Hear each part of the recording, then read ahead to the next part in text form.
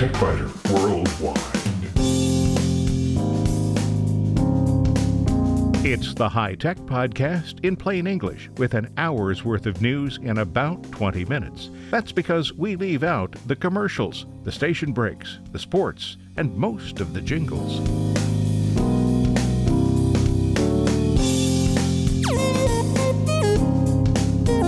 Podcast number 624 for the 6th of January 2019. This week, if you have tens of thousands of digital images on your computer, finding the one you want is probably a time-consuming procedure. But a plugin for Adobe Lightroom uses artificial intelligence that lets users find images by describing them.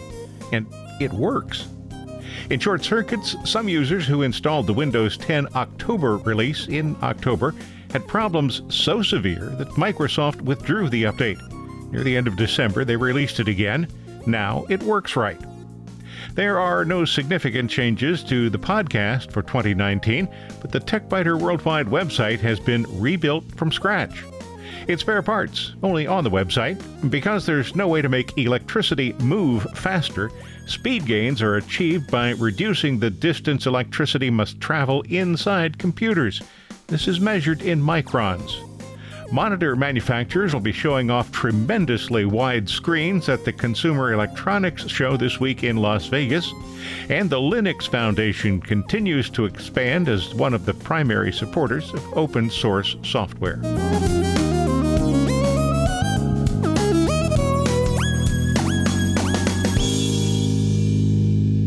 It's not unusual for people to have tens of thousands of digital photographs on their computers, and that can make finding the one you want difficult. Those who use Lightroom and religiously add keywords when they import the images will have an easier task, but a lot of people don't take the time to do that. So maybe we need to hire someone to curate our images. Curate is a perfectly reasonable term, and its use in the meaning of organizing and caring for artworks goes back to just before my mother was born. She was born in 1910. But curate seems to be the trendy new word that marketers and PR folks work in, whether it fits or not.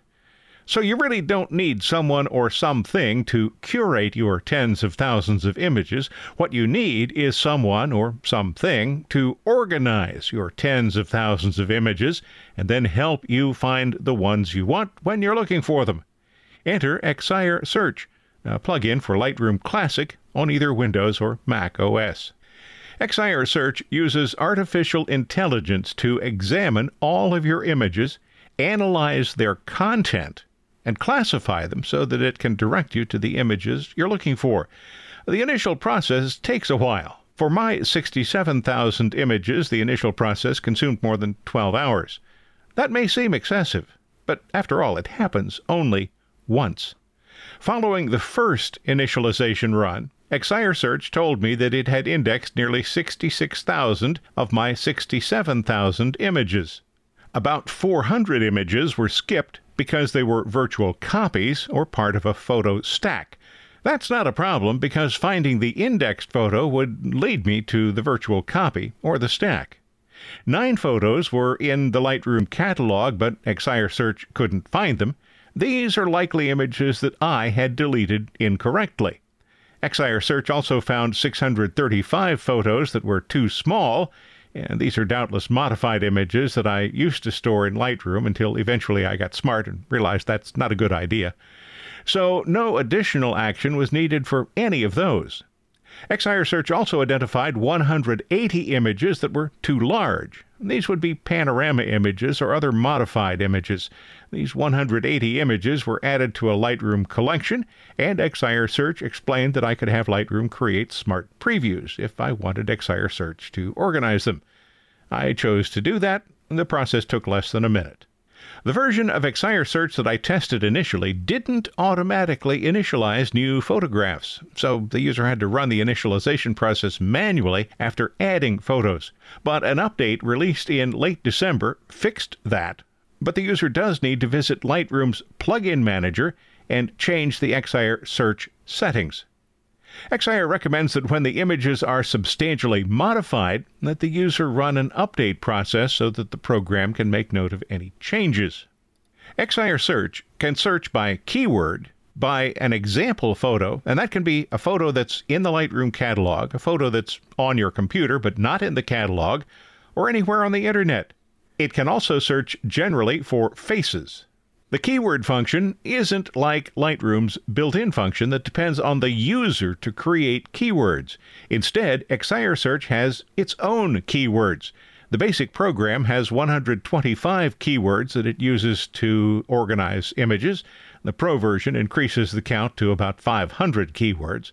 According to XIR, while 125 keywords are optimal for the average user who wants to keep things simple, professional photographers and serious hobbyists work with larger catalogs and will benefit from more refined keywords.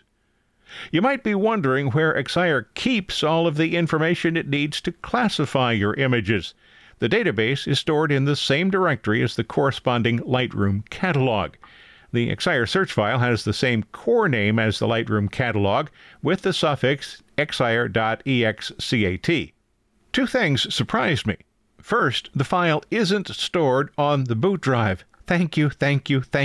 Too many applications try to store information on the boot drive, and that increasingly is a problem as more and more people install solid-state drives, which are typically relatively small, as the C drive. And my second surprise, well, the file was a lot smaller than I expected it to be. My Lightroom catalog is 1.3 gigabytes. The XIR file is less than 500 megabytes.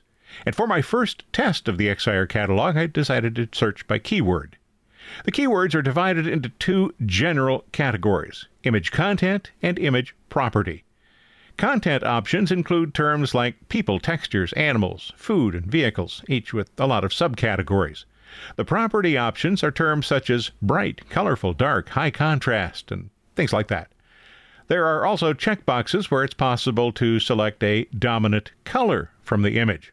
Or you can just start by typing a keyword and see if XIR knows that keyword. I started with cat, figuring that XIR would have cat in its catalog, and knowing that I have a lot of pictures of cats. Well, I have nearly 4,000 pictures of cats, about 3,300 ordinary cats, 600 large cats, and a few caterpillars. Caterpillars. They're not really cats, but, well, anyway. So I knew cats would be pretty easy. I decided to try something a little less common. Chickens. Well, as it turns out, I have 23 pictures with chickens in them. If someone had asked me for a picture with a chicken, I probably would have denied having any. The artificial intelligence seems to do a very good job of examining the images and determining what's in them. Next, I selected a picture of Chloe Cat and chose to search by example photo. XIR Search immediately told me that I had a preposterous number of cat pictures and warned me that the search might take a long time. So I limited the search to no more than 1,500 pictures, and the application returned 1,500 cat images in about 20 seconds. I then gave the XIR Search for Faces option a try, selecting a single person, an adult, and a female as the search options. A few of the returned images had more than one person in them, but each image had at least one adult female subject as the main part of the photograph, even when the photograph was that of an artwork with an adult female subject. All right, so that was a lot of fun. But now let's move on to the real magic. I've spent a bit of time in New York City. I have a good stock of images from there, but they're scattered throughout the Lightroom catalog. Some of them are digitized images from 1980s film. Others are from trips taken there over a decade or more. Finding these images isn't particularly easy. So I found a photo of Times Square on a website and grabbed the image's URL. After pasting the URL into the XIR Search dialog box, I told the application to return 100 matching images. Some of the images XIR Search identified are of Times Square. Many are not, but virtually all of the images are of New York City.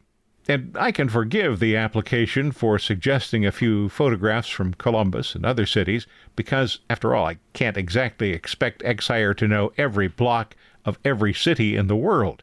And for my final test, I went back to keywords to use multiple selections from the image property choices. I selected bright, colorful, and high contrast.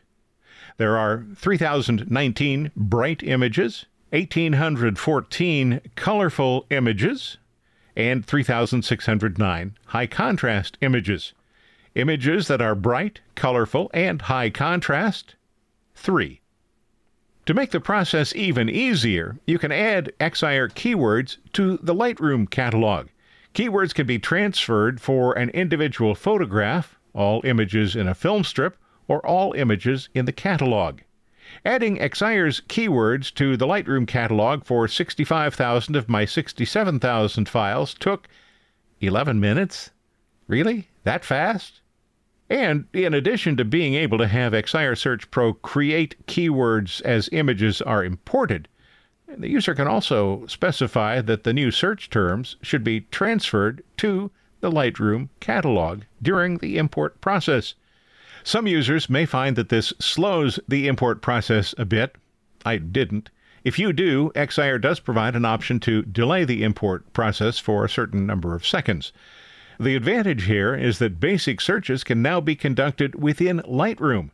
And although adding the keywords took only a few minutes, Lightroom did need to write the new keywords to non-RAW files by creating or updating XMP files. That process took many hours.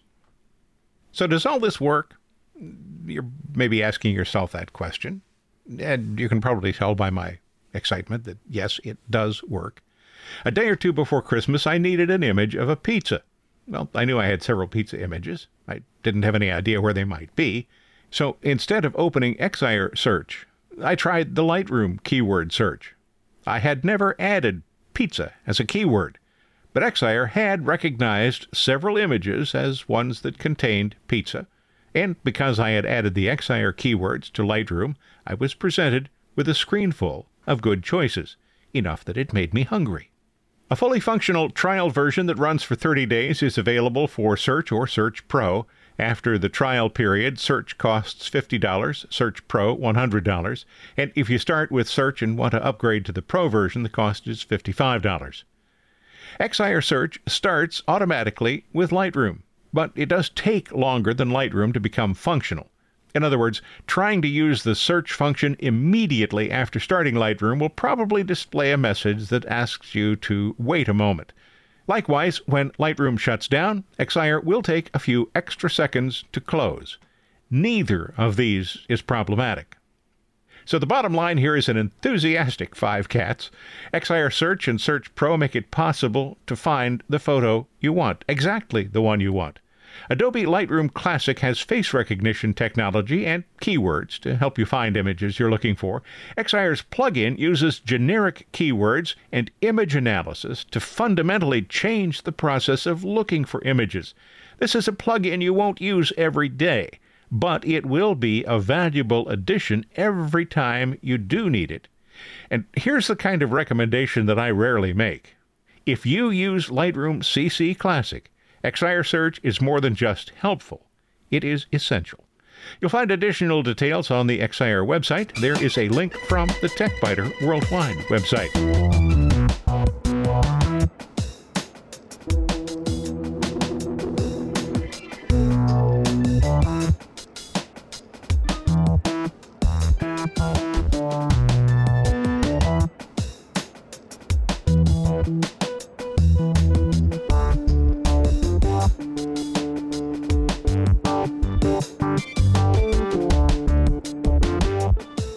In short circuits, the Windows 10 October release is coming soon, or maybe it's already here.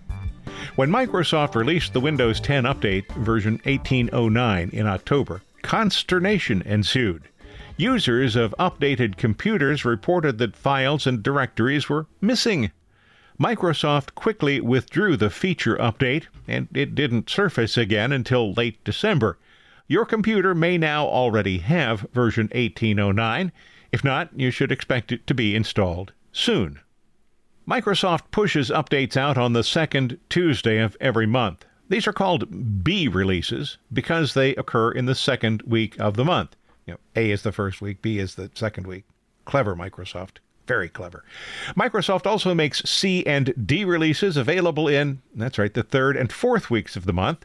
And in an emergency, they push out an out-of-cycle release to users. I don't know if those get a letter or not. Most of the updates are security updates, but new and improved features are included about twice a year. The October release is one of those feature releases. Well, it's back, and I installed version 1809 on a Surface Pro on the 17th of December.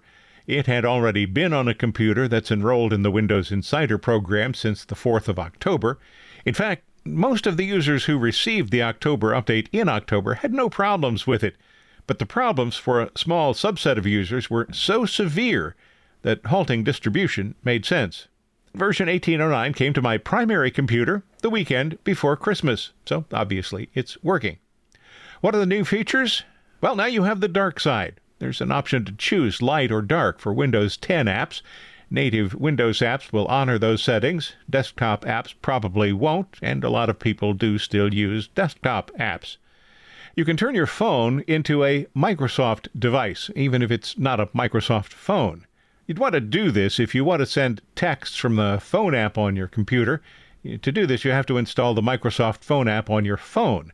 It'll replace the phone's native launcher or the third-party launcher that you've added. Then you can send texts from a phone app on your computer. You do need to have a smartphone to use the feature, and you use it by linking the phone app on the computer to the smartphone account. The My Phone app is included in the update, but you'll then need to install and update the phone app on your phone. That might be enough to make your head hurt. You can also now use a cloud-based clipboard. This one could be really useful. It's not on by default, though, so you'll have to turn it on, but it's now possible to save something on the clipboard on one computer and retrieve it on another. Seriously, this is something I'll use. It's not uncommon for me to have information on one computer that I'd like to have on another computer. Saving the text or image to a cloud-based drive or a network drive is easy, but the clipboard makes it even easier. You can now grab screen images with the snipping tool. If you don't have Snagit, the snipping tool can be a substitute, but there seems to be a bit of a problem with saving images to the cloud-based clipboard. And, of course, if you have Snagit, you'll use that instead of the snipping tool. And you can change sizes on the screen. Computers with extreme resolution on small screens present hard-to-read text. In addition to the ability to modify overall size, there is now an option to change text size. This is an improvement, but you'll probably spend some time tinkering with it, though, because big, easy-to-read text may cause problems with how things fit on the screen.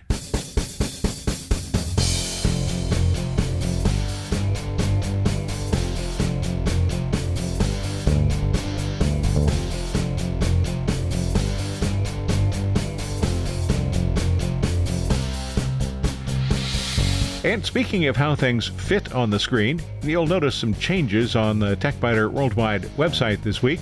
I moved some of the furniture around, painted some of the rooms. This year there are a lot of behind-the-scene changes, probably more than those that are in your face. So here's kind of a quick look at what you'll see on the TechBiter Worldwide website when you go there, and why the changes were made. It was a complete redesign. The website has developed over time the way most software projects do, in that new features were just bolted on to existing components. And around the middle of 2018, I started working on a new arrangement that uses virtually none of the existing code, and any code that was reused has been refactored. The site now takes advantage of Bootstrap Online components. Modern websites have a lot of code in them: HTML5 components, CSS3 components, JavaScript components. The days of trying to design for minimal code are long gone, but methods exist to make even a code-heavy page load a little bit faster. Instead of maintaining a full stable of code on the TechBiter Worldwide website, where your browser would have to download it every time, I use Bootstrap CDN. Bootstrap is the underlying code. CDN indicates it's a content delivery network. There are two primary advantages to this. First, the code is updated regularly to deal with bugs and security issues. And second, because many sites use Bootstrap CDN, your browser probably already has cached the code and won't have to download it. And for that reason, pages load faster. TechBiter Worldwide is now secure. All of the primary pages and the 2019 program pages are secure, although you can specify HTTPS for pages created in 2018 and before. You will see a warning that says some insecure elements remain. Secure connections, after all, aren't a big deal for a site like TechBiter because I don't collect any personal information other than when you fill out a comment form. Now, all new pages are delivered with encryption.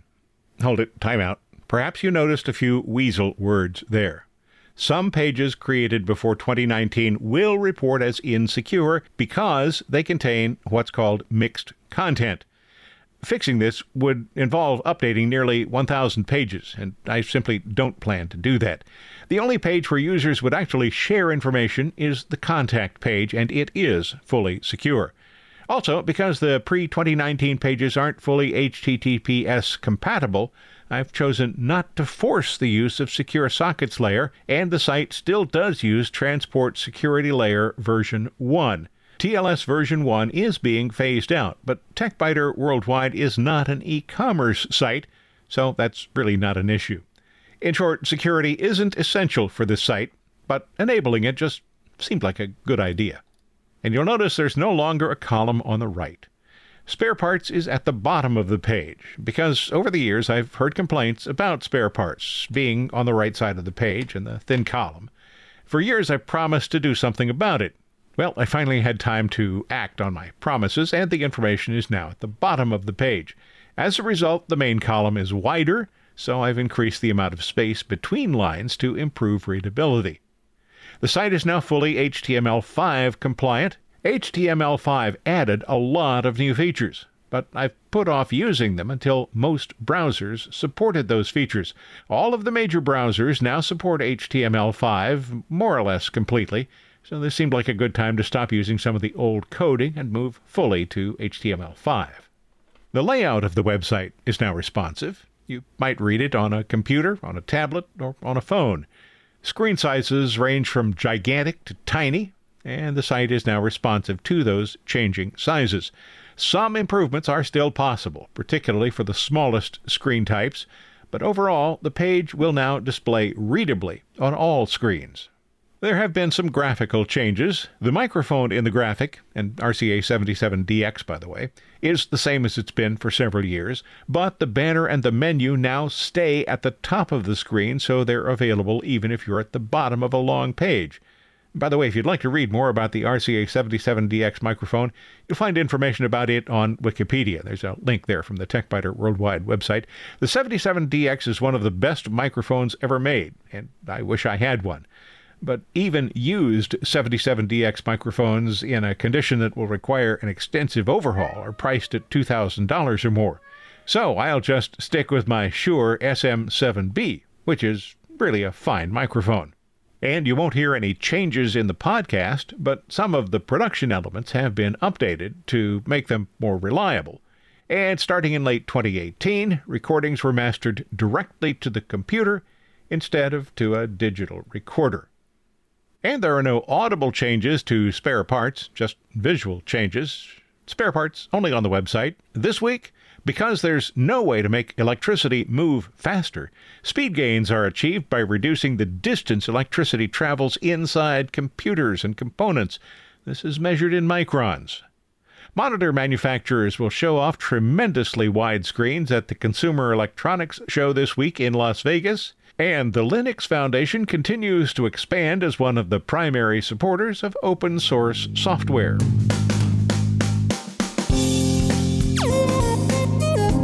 Thanks for listening to TechBiter Worldwide, the podcast with an hour's worth of technology news in about 20 minutes. I'm Bill Blinn. Be sure to check out the website, www.techbiter.com. And if you like, send me an email from there. See you next week.